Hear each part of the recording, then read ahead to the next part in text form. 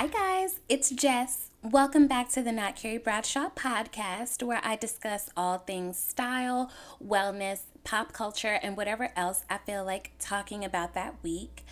I just want to take a second to number one say that I hope that you are somehow doing well in spite of everything that is happening. I can't say enough that I continue to somehow be surprised, bewildered, anxious about what fresh hell 2020 is going to bring us every day, but we are here. We are somehow thriving. And that for me, in the grand scheme of things, it has to be enough. So I hope that you guys are finding ways to be well. And I just want to say, number two, thank you so much for rocking with me, for listening to me. This podcast serves as a creative outlet for me at times when I can't write or when I don't feel like recording video or delving into the several other things that I do creatively. So I just want to say thank you for being a part of my creative process and for giving me something to do right now. I really, really appreciate it. It means so much to me that people actually care what I have to say about things. Shouts out to all the girls who were told that they talk too much in class. All of my report cards. Jessica's very bright, but she's a distraction to other students. Well, guess what, girl? I still am. So shouts out to y'all. I am so freaking excited about this episode. You guys know that I typically kick everything off with a fashion tip, and this week's fashion tip is to listen to this interview that I had the pleasure of doing with Fresh of Rich Fresh clothing label line collection. Fresh is such a dope designer and such a dope person. I had the pleasure of interviewing him first back at the top of New York Fashion Week for a piece that I wrote for Fashionista. And I don't know if it's because he's from the South and working in fashion and black, but I just felt like an instant camaraderie with him. Like, I want him to be like my homie. I want to go to brunch with him. Like, he's just such a cool guy. So I reached out and asked if he would be willing to be on my podcast because I wanted to learn more about his story, about his creative process. And I really want for us as a community to learn what it means for independent black designers to be that. In this industry, in this climate, it takes a lot. And he has a really dope story of like going from homelessness to having a multi-million dollar business. I just think that he's amazing. I think that his clothes are, it's honestly, it's stuff that I would want to live in. I can't wait until the Lord blesses me with a coin to be able to afford a custom Rich Fresh suit. So I hope you guys enjoy this interview. Make sure that you share and review and rate and comment and all of the things this episode, this podcast. You know, support your girl. Love y'all. So enjoy, or at least I hope you guys enjoy just learning about someone else's story besides mine. So I'll talk to you guys soon.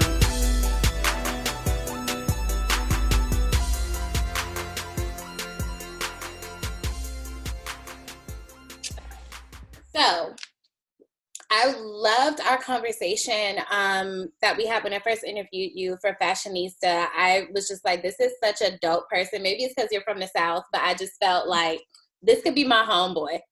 So I just wanted to introduce my podcast audience to you because I'm constantly talking to them about Black fashion, about why it matters, and why Black fashion designers should be able to just be designers.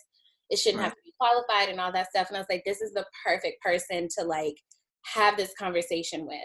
So we're just going to jump right in. I want to give you the opportunity to tell my audience who you are, what you do, and why. Okay. My name is Fresh. I'm the CEO of Rich Fresh. I'm also the CEO of Henry Mask. I'm based in LA. I'm from Memphis, Tennessee, and I do what I do because I don't know nothing else to do. That's all I got. Listen, I think that's actually a better response than most people because I don't know if you watch Lovecraft Country, but this past episode they were talking about how if you could choose, you know, if you could name yourself, who would you name? Like, who would you name yourself to be? What would you declare yourself to be? And I don't think most people know the answer to that. So if you do what you do just because it's like, well, what else? That's me. I think that just shows that you know what you want out of life. Yeah, absolutely. Like that. um, That much is true. so I just saw on your Instagram page you had a picture with your mom. And it looks like she's been like a champion of your designing since day one. So how or when did you get to a place where you said, you know what, I want to be a fashion designer? And then how did we get here? So I knew I wanted to be a fashion designer when I graduated from high school. So I was 18. And I told my parents, like, I had a bunch of scholarship offers to go to all these big schools to just do normal, smart stuff. And I told them I didn't want to do that. Like, I really fell in love with fashion in high school and was like, I really want to figure out how to do this. And, they didn't understand at first because, like, I'm the oldest and, you're the oldest black son and you got scholarship offers and you're not taking them. It doesn't make a lot of sense.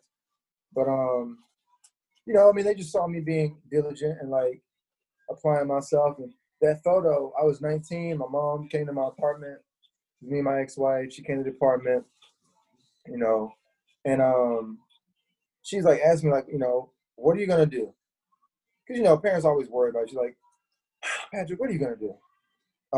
Because I've been working for my dad because, my parents had a Subway franchise. So I was working there for a while. And then I kind of didn't want to do that anymore. So she was like, what are you going to do? And I was like, Mom, I want to be a fashion designer.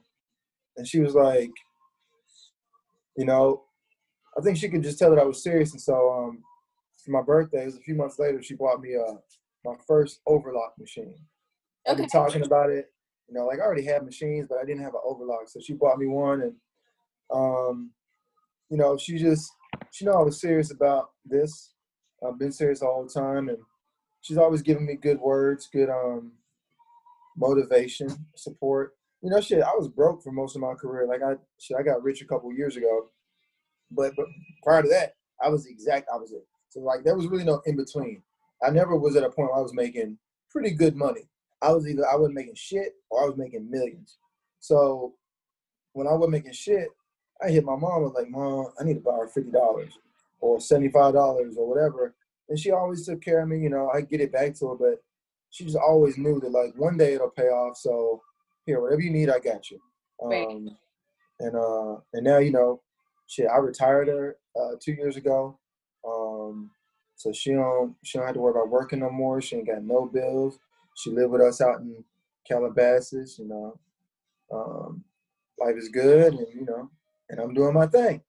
That's a huge jump to go from Memphis to Calabasas. Like, what made you say, like, I need to be out west? So I lived in New York actually in 2007. So from 07 to 08, I was in New York, beginning of 08. But the market crashed in 07. Oh, I remember. Yeah, I did too. I lost 2 jobs within a week of each other. So I went from like having 2 okay jobs to having nothing. And so I moved back to Memphis. And, I was spending more time with my daughter, and then my brother moved down and was staying with us. And I was just working and working and working, and we were so fucking broke, working all the time. And I was raising my daughter by myself at the time, and I didn't want her to go to school in Memphis. I just didn't like Memphis City school system. And so right when she was 4, I was like, it's almost that time we get a mob. And we coast because we had never been there. The weather seems to be good. And apparently it's a lot of successful people out there, so it's not impossible to become successful. So we got in the car and we just drove across the country to the big unknown. And it was incredibly unknown, We landed in San Diego first. We did San Diego for 3 years. But, I was broke there too. And I eventually just moved up to LA because things fell apart in San Diego. And I was like, let me just go up to LA and just give this a try. And it took a lot of struggle, a lot of sacrifice, but I'm a firm believer. Anything that you do long enough, well enough, you'll be. I think first of all, you got married hella young, right? I was 20. That's Yeah, I so know. young. Like, of course, like Oh, no Southern judgment. shit. Oh, right. You Yeah. can imagine, like, I'm from Atlanta, I'm 33, and people keep looking at me like, when you, Where them babies at? Them babies in and Atlanta. I'm like, mind your uterus, girl. So, look, I don't ask you nothing about show parts, you ask me nothing about mine. Um, so it's really, I'm always so fascinated to learn about people who are like from where I'm from and to see them, in similar spaces to where I am. Like, we're taught so many things being Black people, being from the South. Right. And I think because of that, we unintentionally put these, limitations on ourselves, not even realizing that that's what we're doing, that you are capable and qualified to do and to be more. So one of the things that I loved about our interview when I spoke with you for Fashionista was you talked about your price point. And I thought that your confidence in yourself as a creative is something that I wish more of us had. Right. As a writer, it's hard for me to even charge what I want to charge for certain pieces because I'm like, they're not gonna give me that. So talk to my audience a little bit about like what it means to be a Black luxury designer. Like, you make dope ass suits, dope ass track suits, dope ass robes, like whatever you decide that you want to, to make. And I think what you said about, I just believe that what I create is worth it. Like, how did you get to that place or that level of confidence in your craft to where you say, if I'm going to charge $3,000 for this, I'm going to do it? Time, time and experience. I mean, experience will give you confidence in something that you're new at over time. I first started selling suits. Um, yeah, when I first started selling suits, my suits cost $650. They sell suits for $650, and $850 was the expensive one. And this is in 2014. So 2014, I'm selling suits for like nothing. And I'm making my stuff in China, so like price should be based on validation. Like, what validates this price point? You can't just charge it because you want to charge it. Why are you charging it? If you're making your shit in China, you don't really have any control over it. Probably shouldn't be charging like a ultra luxe price point for a base level product. So I knew that honestly, I didn't know that I even wanted to exist in the ultra luxe space. I was like, I thought that's what I was supposed to be doing, selling suits for like 1,000 or whatever. I even did an event. I had fucking like rap posters, like rappers in the city. I had done that to promote this event called the Playboy Maker, where I was gonna have people pull up, get custom suits, and I was doing suits for $1,000 a suit. Playboy shit. I sold one suit. I was putting that event together. I sold one suit. After that, I realized people don't give a shit about affordable. You don't care about something that's affordable. Affordable falls into the convenience space. I'll get it if it's convenient because it's affordable. When it's something that's expensive, you'll go out of your way to get it because you desire it. And I just realized that, like, higher. And then chance encounters. I had a chance encounter. I ran into Tom Ford, like in the flesh, in 2016. Yeah, I was broke. I didn't know what I was doing, but I went into a fabric right there. So I just walked up on. I had a hoodie on, sweats. I just walked right up on him and just engaged him in convo, and like a real comfortable convo. My arm around him and shit. Like, we just chopping it up. I ain't never seen this dude before. And I mean, we probably talked for like maybe 10 minutes, but 10 minutes talking to Tom Ford one-on-one is like, it's pretty extreme. And This is that thing where people are like, would you take $1 million and would you have lunch with Jay-Z? And it's like, do you even know what you would ask Jay-Z if you had lunch with him? But you actually knew what you wanted to ask Tom Ford. So I love that. I actually didn't. But I knew what I just put a post up on this shit about Tom Ford. I made a pair of pants and I put them up on the gram and I said, people said Tom Ford make the best pants. And I was like, bitch. And I put the same post up on Facebook. I'm looking at the post. Like, I'm looking at people like really responding because it was my first time getting that big of a response on something on Instagram. It was 2016. So I'm like, damn, these people really like these pants. I didn't even think the pants was all that. And then I walk in and he's standing there and I'm like, no fucking way. So I show him the post. And he's like, oh my God, these pants are sexy. Like your details are amazing. These side tabs. Wow, beautiful details. And bro just looked at me like I was an alien. Like, who the fuck are you? And just that moment gave me a different level of confidence. I was like, Tom Ford just told me my shit is super dope. Didn't want to give my phone back. That means your shit's dope. So after that, I went to Tom Ford. I went to the Tom Ford boutique on Rodeo and spent like 2 hours in there just looking at every single piece, looking at all the price points, looking at what qualifies it at this price point. Let me look at the interior. Let me look at the waistband. Let me look at all the little details and see why this man can $100 for a suit. Because I was charging maybe 1,100 at the time that I met Tom Ford. So I was like, how's he charging 36 and I'm charging 11? And after that, I realized that I have to create an aesthetic that is like true to myself, that people can look at and say, oh, that's his aesthetic. That's what Tom Ford did. He created an aesthetic. So you know it when you see it. And people want people to know that they're wearing Tom Ford. If you're wearing Tom Ford, you don't want to keep it a secret. And I was like, well, damn, that's what you need to do. Create that's dope enough so people recognize it as yours and have a price point that's high enough that people want people to see how much money I spent on this shit. Yeah, because that's us. Like, that's what it is. Exactly. That's us. We love doing that. All across the front of the shirt and shit. And I was like, all right, cool. I'm gonna play that game too. And so, but I mean, it started small. Like in 2000, my first business went under. I had a clothing business. Like when I met Tom Ford, I had a totally different business. That business went under in like 2017. So when I lost everything, I was like dirt broke. But I had this idea to do luxury. Like it was sitting on me like, damn, bro, it's time for you to do this luxury shit. You like I was homeless. Like shit was so bad, like I was in a shelter. And I was like, bro, you work so hard and you still ain't got shit. I was like, it's bullshit. Your customers, you got the wrong customers. Your customers allowed you to be in this. I mean, they didn't, but it's like your customer base is not strong enough to support you consistently because they're supporting you when they got the resources because you sell $1,000 suits. So the only person buying $1,000 suits is someone making less than $100,000 a year, which means that they have to pick and choose when they can get this. They're not just going to give you a band because you say, what's up? They got to say, oh, I got a birthday coming up in a few months. I got a promotion coming up in a few months. Holler back at me, circle back with me when I got my bread stacked up.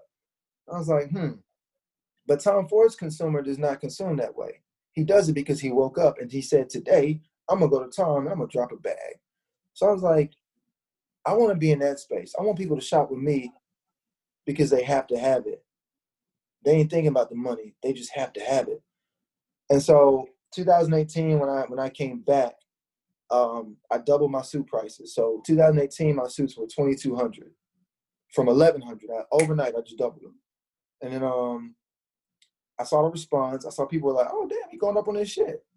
And then I went up from there to like 2,800, then 3,000, then 3,300, then 3,600. That big 3,600 Tom Ford price point that I wanted to get to. Then 3,900, then 4,200. Now my suit started at 4,900. But it was just like, I've been doing this long enough. I've been a tailor for almost 20 years. I got a very solid taste level. I'm very detailed, and I'm very committed to my craft. I should be able to charge a luxury price point, and I know I'm able to give a luxury product in exchange for that. That was really what gave me the confidence. Now, the second piece of that is making the consumers respect it. You got to have the confidence first, because if I'm not confident in it, and you ask me how much suit is, and I'm looking all over the room, I mean, it's I usually charge like $4,900. I mean, but I know it's kind of high for a lot of people. So I mean, like, what you fuck, you're done. Yeah. So you gotta be confident enough to say it and mean it, and then you gotta say it in a way that the customer hears it and now they believe it. Because once they believe it, then the job is done. It's all about exchange. I'm going to give you something in exchange for something that's worth more. Like, I don't want to give you $100 for something that's worth $100. Right. But I will give you $100 for something that's worth $150. Right. Right. If in my mind it's more valuable than this money is to me, I'll give it to you. So it's like, I got to show up looking like $1 million, even if I ain't got no money in my pocket. Show up looking like $1 million. I didn't have a car then, so I would Uber, but I would pull up in a nice Uber. I look good. I smelled good. I felt good. I'm chatting. I'm like, what's popping? I'm cool.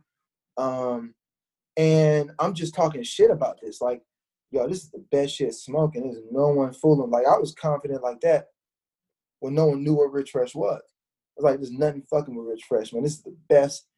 And people were like, I mean, I see it on you, man. Like, that shit, man, stand up real quick. Let me see that. Damn, that suit. So you can make your shit. My shit gonna fit like your shit. Yeah. All right, man, let's rock with it. And after that, I just kept showing the audience that I'm working with top tier clients. So I'm working with all these big famous people. Right. And look what I do with them. So right. I do with them. I can probably do with you too. And that's all it was. I love it. I also like how transparent you are on your Instagram. You know, I told you, I live for your lives. They're so entertaining for me. A nice wake and bake. I like on one of your posts, you said that you used to be so shy. Yeah. And in fashion, in media, in anything where you interact with people, it can't exist in the same space. How did you get out of that? Like, did you just tell yourself, like, we're not going to get where we need to be if we're reserved? Because what you're talking about, you have to have a little bit of an ego for people to believe in you. So how did you break out of being shy to get to this? Well, I mean, I've always been shy, but I've always been confident. Okay. But I was real quiet and reserved. Like, you know, I'm an introvert, so I don't express myself a lot around people. But I read a lot. And one of the books I read was from this guy, Grant Cardone. And he was just talking about the importance of attention. If you can't gain attention, you can't make money. The kid that can't get attention doesn't get the food. You know what I'm saying? Like, you have to get attention. The beautiful girl that doesn't get attention doesn't get the guy she wants. So it's like, you got to be able to get attention. Like, court, and he would be like, court attention at every opportunity you can get.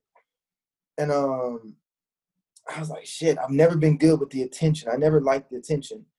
But this guy's worth hundreds of millions of dollars. And he's telling me that he was once just like me, and he had to turn it up and come out of his shell. So what can I do to come out of my shell? And I started looking around, and I noticed that the other tailors did not communicate like me now. You know, they were all very, hi, my name is Edward. I have a beautiful Super 150 and a Skabal. It's incredible. I think it'll wear well. It's very breathable. And I was like, well, if all you guys sound like that, and I also sound like that, well, that's not attention. That's like monotony. It's very redundant. Right. I'm like, okay, cool. Everyone's doing like that. I'm going to do something totally different. So I just looked at what the market was doing, did the exact opposite. Everyone's talking proper. I'm going to be back on my Memphis shit. I'm going to talk like I'm in Memphis. How would I talk if I was with a rapper? Hell yeah. Just lean back in, like lean into yourself more. People respond to that transparency so much. Absolutely. Yeah. And I was just like, commit to this thing. Like, don't switch it up. If I have a 60-year-old white client, he getting what's popping, it's the boy. What's good with you? How you doing, baby? Look at you. I don't know if you encountered this. It's wild too. Like when you go to certain, I don't know, fashion or media events, do you get where people do black speak to you? Like they'll start talking to you how they assume you talk, and you be like, "Nah, I ain't told you nothing about." Now, where do you think you get? Check this shit out. So I was in Cabo with my brother, and you know I got my rags on and shit. So we walking through this restaurant. We about to get something to eat, and I'm walking. This motherfucker walks up to me, a server, and he's like, "Yo, what up, homie? Yo, G, what up, gangster? Yo." He's a white dude, right? I think he thought this shit was gonna be cute. I looked him right in his face and said, "Man, who the fuck are you talking to?" His whole demeanor changed. He shut that shit the fuck up real quick. And then he said, "Oh man, my bad." He said, "I just want to know if there's anything that I can get you." I was like, "Nah, dog, you can't get me shit." And I walked outside, and you know, I walked back in. I ain't seen him later, but like, I don't play with people. You try this shit if you want to. It's so wild. It's so wild because there's a stylist who's kind of a big deal, like featured stylist. I met her at an event and I was so excited to meet her because I genuinely enjoy her work. And for me, I'm from Atlanta. I'm from Southwest Atlanta. I'm from East Point. So for me, I think for me to talk to you, how I talk to my friends or my family, that's a privilege. Absolutely. You know what I mean? Like, I have to have a certain amount of comfort, or, you know, like to your point, there's an exchange happening here. You know what I mean? So I'm not finna just talk to you off rip how I talk to my family, my friends, because I don't know you like that, and that's not a privilege I'm bestowing upon you. Absolutely. You do not need to walk up to me talking about no girl and this girl. If you, I was so taken aback because I'm like, you work with some like A-list Black women, and I know you're not talking to them like that. Like, right. I was low-key disappointed, but I think it was that she was drunk and I was like the only Black girl there. So she really, I don't think she really knew, you know, how to move. Because she pulled some token shit with you. Yeah, unfortunately, in a lot of these spaces, it's not a whole lot of us still. So I didn't hold it against her, but I was looking at her like, now, at what point did you feel like that's how you should have been talking to me? Straight up. Well, I'm a much bigger asshole than you are, so I'll say it. At what point did you feel like that's how you would talk to me? No, moving forward, that's what I like so much about your, I don't know if it was your demeanor or your presence, that you are a very you seem to be, obviously I don't know you, but you seem to be a very grounded person. And I think that that's a huge part of where that confidence comes from, is in being grounded. And I know you had mentioned being a very spiritual person. For me, coming from the South, I'm still learning more about the spiritual aspects outside of what we're taught in Christianity. Right. So have you had a journey with that as well? Like, I'm just now getting into journaling, meditating, crystals, all that stuff. Like, I'm still like really new to it. So where are you in that? How did you get there? Is that Rose Quartz? Yeah, Rose Quartz, yeah. Oh, wait, look at mine. Oh, look at you. Yeah, all right. Yeah, yeah, you know, I separated from the church back in 2000. When I moved back from New York, that's the last time I went to church. Like, I just had this, I realized that the church it's a good thing. I understand it's a bad thing. For some people, it's not a good thing. I've been to some churches and I was very disappointed in the leadership. I was very disappointed in, like, this is the standard? Oh, I'm better off in the world. You know what I'm saying? Like, I was like, no, hell no. You're just following a man. Like, this church is just a man. It's a man who's reading some words, and he's going to interpret these words based on his life experience and his perspective. He might be sexist. He's going to use that scripture to communicate his point. He might be racist, homophobic. He might be all kind of shit. He's going to use God's word to communicate his point to his audience. And it's like, damn, it's just like politics. It's just humans taking power and pushing that on the other people, saying, I need you to believe this the same way I do, or you're damned. And I was like, ugh, that don't work for me. Man, like, when I tell you, I had a really similar experience, because I know this makes it sound super basic, but it's my truth. I did not realize that I was a feminist until Beyonce told me that feminism was for Black girls too. Because I was just like, in my mind, a feminist was just like a white woman with curly hair and who wore like slouchy clothes. Like, I just didn't really and didn't shave her armpits and shit. You know, exactly. I didn't know that was a thing. I didn't know it in its true definition, right? So I started reading more about it. I started watching TED Talks, listening to podcasts, learning about like how patriarchy has shaped so much of everybody's lives, not just women, but men who don't get to be who they are because of what patriarchy tells them. And having that awareness, and then how patriarchy feeds into racism. And I'm in church and I'm like, so first of all, my life doesn't count unless I marry a man. And then if I marry this man, I got to submit to him. But like, what if he don't know what he's talking about? And I started to feel like feminism, or just me as a woman, I don't feel like I have a place here. Like, what are you telling me? You telling me that I'm not worth anything unless I, like, it woman submits to the man. So yeah. Shut up, nag. You know? Yeah, I struggled with that so much, because I was just like, I don't feel like, and I have way way too many friends and family who are a part of the gay community that I don't want to sit here and have you tell me that these people going to hell. Like, for what, my dog? Right. Like, and that was But just, it's straight. So it's straight niggas here that's like fucking kids. They good. but They okay. yeah. Okay. Like they cheating like a motherfucker, but they good. Oh, okay. So that's how the God thing works. Right. Okay. Oh, I got it. So God is a respecter of person. I thought God wasn't a respecter of person. You Yeah. know what I'm saying? I thought he looked at the heart of man. So that was my big disconnect with the church. I didn't rock with it anymore. So, I didn't really get spiritual until a couple years ago.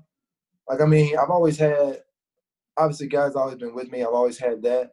But, I got distant, and then at my low point, at my rock bottom, that's when God showed up. He just came right out the sky and just sat with me and had a word with me and showed me that my life would be different. I just had to be more of a spiritual being than a flesh being, and just be obedient, and like, you get convicted to do what's right, not necessarily what's in the Bible, but when you're doing something wrong, because God will tell you that ain't right. He'll show you. Straight up. you know and it's just a matter of like you honoring that, and God's like, okay, if God convicts you to move in a certain direction and you honor it, then you're embracing your spirituality. If you run from it, then you're denying it. So, and running towards it and honoring it, you just get more access to God. You get more access to the blessings. So my story doesn't make a lot of sense to a lot of people because there's so many blessings that's woven in there. It's like it's non-human elements that are responsible for me being where I'm at. Got it. And I think I'm still, it's like I wish that I could go to a church that fit what I knew God to be, the way that I was taught who God was. And it was just like, y'all are kind of contradicting what you're telling me that, and it's to the point I had to unfollow so many people because I'm, in therapy, and my therapist is like, I really want you to try meditation. And those people out there who think meditation is like devil worship. I was like, wait, what? They was like, yoga and meditation is like how the devil gets in you. I was like, girl, if you don't get the hell out of here, like it's nuts. But I think Crazy. you have to combine some of that with a groundedness, in order to progress. So one of the things too, I try to explain to people when they ask, like, well, why the push for shopping Black designers? And I'm like, look, just like you have independent musicians, you have independent designers. It's Absolutely. pros and cons to both. Would you want to be under an LVMH or a Kering if you have a choice, or would you want to stay an independent designer? Timing plays a big role in all those types of decisions. Right now, I want to stay independent so I can maintain my concept. Because the second that, like, I don't have any investors, I don't have anyone that's making any decisions for me but me. I make all my decisions, and if it's a bad decision, it's on me. If it's a good decision, it's on me. But the second that you take an investor, you got to take their thought process into account. Like, I think your stuff is a little expensive. I think if we drop the price by 30%, we'd move more units. They're looking at bottom line. They don't give a fuck about the long-term value of your brand. They're looking at right now. It just don't seem like we're getting enough market share. Whereas me, I understand the way luxury consumers work because I'm a luxury consumer. It just takes time. But once I do what I need to do, and like my brand is synonymous with something, and I got international presence, shit. If the goal is, I mean, it's business. The goal is for like, uh, uh, shit, for someone to come and buy it, or to come and say, we're going to give you a humongous capital infusion because we love the direction you're going in, and you've been able to make tens of millions on your own. So now we want to come in. Let's give you $100 million so we can turn this into a $1 billion brand. I'm gonna say, yeah. Okay, I like Get it. out of my way. Get the fuck out I of my like way. it. Yeah, I think Carol's daughter, Lisa Price, the woman who created Carol's daughter, she got so much like kickback from people when she sold to, did she sell to L'Oreal or one of the like major, whatever. And I'm like, y'all, she was making this shit in her kitchen. The goal of a business under capitalism, the goal is for your business to be bought. Like, what did y'all want her to do? Black people don't. They used to say that shit all the time. I can never sell my business, man. Oh, hell no, man. I can never sell. That's like selling your kid. You gonna sell your kid? No, nigga, it's not like your kid. It's a fucking business. It's not a kid. It's not a living, breathing thing. Like, you know what I'm saying? Like, it's a business. You know, like, it evolves. You change the name of your business. You're not gonna change your kid's name. You know, you're not gonna close your kid and then do it. You know what I'm saying? Like, so, and especially black people in the South, like, just the concept of it's so many things I heard wrong. Don't get debt. You don't need credit. Pay cash for everything. Don't owe nobody shit. Don't take out no loans. Don't sell your company. I heard all these stupid ass things, and I operated in a stupid way. I fucked my credit up when I was a kid, and I was like, well, who cares? I'll just cash everything. Imagine having to be cash everything and you ain't got no damn cash. You know, but just, you know, that idea of people want to hold on to shit for longer than they should. And I see all these white entrepreneurs or start a business, or Indian or Asian, they'll start a business, they'll take a capital infusion, they'll turn around and sell for 400 million, $1 billion, and they'll start something else later. And it's like, damn, why don't we do that shit? We're taught it backwards. So I appreciate being independent. I'm glad I'm independent because I get to show something to other independent artists that, yo, you can get major money as an independent. You know, like I studied Nipsey Hussle. You know, like yeah, I'm a disciple of Hustle. So I saw how he moved. He was selling $100 mixtapes when he was selling $10 mixtapes, and he was booming way more of the $100 mixtapes than niggas was booming $10 mixtapes. How is that, Sway? You selling for $10, 10 times as much, and you selling 10 times as many of them? I was like, damn, it's because he's giving value. He's not just giving you something. He's giving you value. Yeah. And he's a boss. And then you have to respect, even a major would have to respect him as a boss because you're independent, but you're moving like a major. You funding your own music videos? Like, whoa, what is this? And so I'm kind of in that same space where people know I'm indie. I fund my own shit. I make my own movies. This whole operation, like, you know, it's me. So it garners more respect in the industry, you know? So, I mean, they look at me and it's some major players like Jim Moore, GQ. It's some major players that fuck with me because I did it independent and I still did it successfully. Like anyone can take money, you know what I'm saying? But like if you take $100, like I turned $100 into $1 million in a year. Just like a constant flip, like take this 100, turn it to this, flip it, flip it, flip it, flip it. And I looked up and that shit turned to $1 million. How can you not respect that? Yeah. So you know what I'm saying? If you Indian, you can do some shit like that. Motherfuckers gonna come and they gonna check on you and say, yo, you're doing something different. I gotta tap in, man, see what you got going. Yeah. Yeah. To that point, I know we talk about money, we talk about wealth, etc. How else do you define success? For me, I define success by like I can take a nap whenever I want to take a nap. I love sleeping so much. Like one thing about me, I'm gonna eat and I'm asleep. So success for me means when I say I'm clocked out, that nobody I can put my phone on do not disturb whenever I want to. That's success for me. What does success look and feel like for you? The definition of success, I found it's the progressive realization of a worthy ideal. I like that. Yeah. So tomorrow, moving forward on the thing that you thought of today is success. You know, financial success is different, but like having a thing that you're passionate about and you're moving towards it and you're bringing it to fruition, you're becoming a success. Once you become a success, like I'm in the same spot with you. I've never been able to take a vacation. I'm taking a 3-month vacation in like 2 weeks. That to me is success. That's dope. Yeah. You can leave for 3 months and your businesses still flourish. Yeah, you did all right. Also, if your success, like there's a lot of people that know how to get money, but if you don't have a team that's also getting money with you, you're not really successful. Oh, you know 100%. And Yeah, I don't so know if you encountered this. When I moved up here to New York, I was like, these people really kind of like selfish. And I say that in a way, like, obviously, I'm a girl. I'm from Atlanta. All of my brothers are promoters. I'm used to, if you are a pretty girl who you walk through the club, dudes want you to be in that section. Hey, come have a drink with us. Da, da, da. It's just a way of being, right?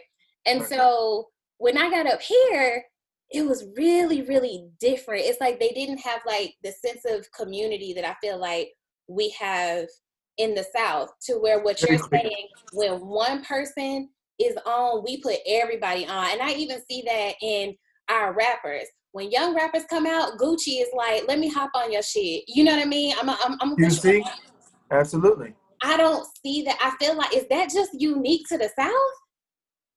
I mean, it is, but it's not. Like, there's a lot of hate in the South. Like, Atlanta's different than Memphis. Like, you see a lot of Atlanta rappers fucking with each other. Memphis rappers hate each other. They will kill each other. If I'm on in Memphis and you're on, I'm gonna try and kill you. Because it Yeah. can't be two of us. Like, that's the type of slave mentality that we have. Like, only one of us gonna get in the house. So I'll kill you if I think you finna get in there first. Yeah. But in Atlanta, I definitely see a great deal of camaraderie. On the West Coast, you got a lot more camaraderie. I did see on the East Coast, no. It was very cliquish. If you're not already part of our group, you can't fucking come in it. And I was like, what the fuck kind of shit is that? It was just so Listen, weird to me. I see it in media where even when I go to events where it's Black media girls, I'm like, oh, I've seen her, and you expect for there to be this certain kind of camaraderie, and they like, girl, we don't know you, and I'm like, well, shit, I don't know you either. You know what I mean? Like, Right. and I'm just like, I'm not used to this. I'm used to, bad bitches link up. Like, what y'all doing? Mm-hmm. So I really, I like what you said there. I think that if one of us, I think Jay-Z had a line like that. You're not rich unless everybody around you is doing well. You can't be the only one. And I think Beyonce kind of communicated that in Black is King, where it was like, we have to change our perception of what royalty is. It's not a single person at the top. It's a community of all of us working together for all of our good. That's how you thrive, when Absolutely. everybody's working together. So I really, and I like how many Black people I see you work with. Oh, Like, yeah. most of your customers, it's us. They Like, Black. straight up. Straight I up. love And it. people say all this shit, oh, Black folk ain't going to, and guess what? They don't get nothing for free, and they don't ask for it for free. I show up, and they say, how much? $4,900. Bet. Here's a card. They pay. They appreciate and respect it because they know how hard it is to progress and make it if you Black. Yeah. So why would you hold down? This nigga done made it in such a difficult market for straight Black men, Yeah. straight Black broke men. Yeah. You know what I'm saying?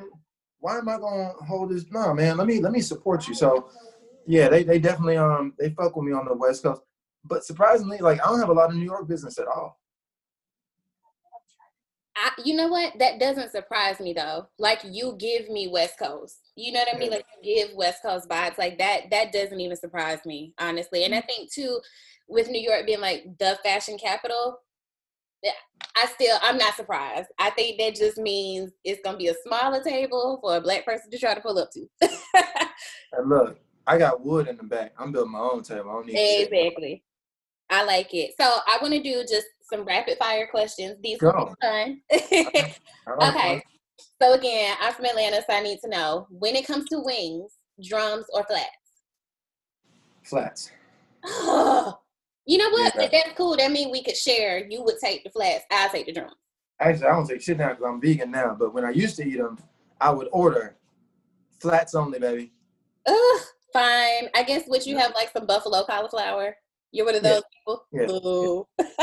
But actually, I don't really like cauliflower that much because it's a GMO. Yeah. Which I was fascinated when I learned that. I said, is anything real? Not much. Corn, broccoli, fucking cauliflower. A lot of this shit is not real. But yeah, I won't be doing no wings. But when I did, flats. Like, I wouldn't even touch the drums. I'm like, I ain't eating this shit. They are so much easier to eat. The meat's tougher. Y'all tripping. Okay. And you know what's so funny? I actually met Rick Ross at a Wingstop event, and I asked him, like, this is one of the funniest things that ever happened to me. I was like, are you drums or flats? And he was like, flats. And I was like, you are lame. He was like, listen, baby, that's because you ain't never had nobody put you in a Maybach and had it, teach you how to eat them with the ranch or the blue. I was like, sir, how did we arrive here? It was one of the funniest conversations. So I got to get in your Maybach to learn how to eat a flat. Rose is so funny. And he's a character, and it's just like I can fully see how people are so charmed by him. He's a very charming person. Yeah. He is a fucking delight. Like, I just want to go to brunch with you. So on the note of food. Shout out Rose. Right, all day. Sweet or savory? Savory. Samesies. Cats or dogs? Dogs. Late night or early morning? Both. Late night. Thank you. If you had a theme song that played every time you walked in a room, what would it be? It'd be that new Lemonade by Jazzy. Eyes on wrist. You can't miss what you never had. Oh, yeah. Okay. I like that. Mine would be Spodiotti Dopalicious. Okay. Do you have a word that makes you cringe? Like, some people can't stand to hear the word wait. Love. You don't like to hear the word love? Pisses me the fuck off. Okay, we're going to have to talk about that another time. We need to journal and therapy through that. Do you have a favorite curse word? Fuck. Okay, fair. You have a dream client? Barack Obama. I knew it. I don't know how I knew, but I knew that was going to be your answer. In my spirit, I felt it. Oh, your spirit was right, baby. Okay, so tell everybody in my audience where they can find you, how they can shop with you, how to reach out. So you find the boy on Rich. You can find me on Instagram at Rich Fresh. It sounds the same way, or it's spelled the way it sounds. It's very phonetic. So yeah, I'm on Instagram as Rich Fresh. You can also find my mask company. It's at Henry Masks, plural. The website for Rich Fresh is richfresh.com. The website for the mask company is henrymasksingular.com. You can check me there, and that's where I'm most present. Pull up, check out my Instagram stories. I go live multiple times a day. And it is a delight. It is one of my quarantine favorite things. I mean, what's he talking about today? No telling. Right, I love it. So thank you so much for taking time. I know we had such a struggle connecting, but we made it happen. So thank you. I appreciate it. Yeah, next time we'll do this one in person. Of course. And I will be in touch with your assistant because I would love to do something in person. Spectacular. All righty, thank you. Thank you.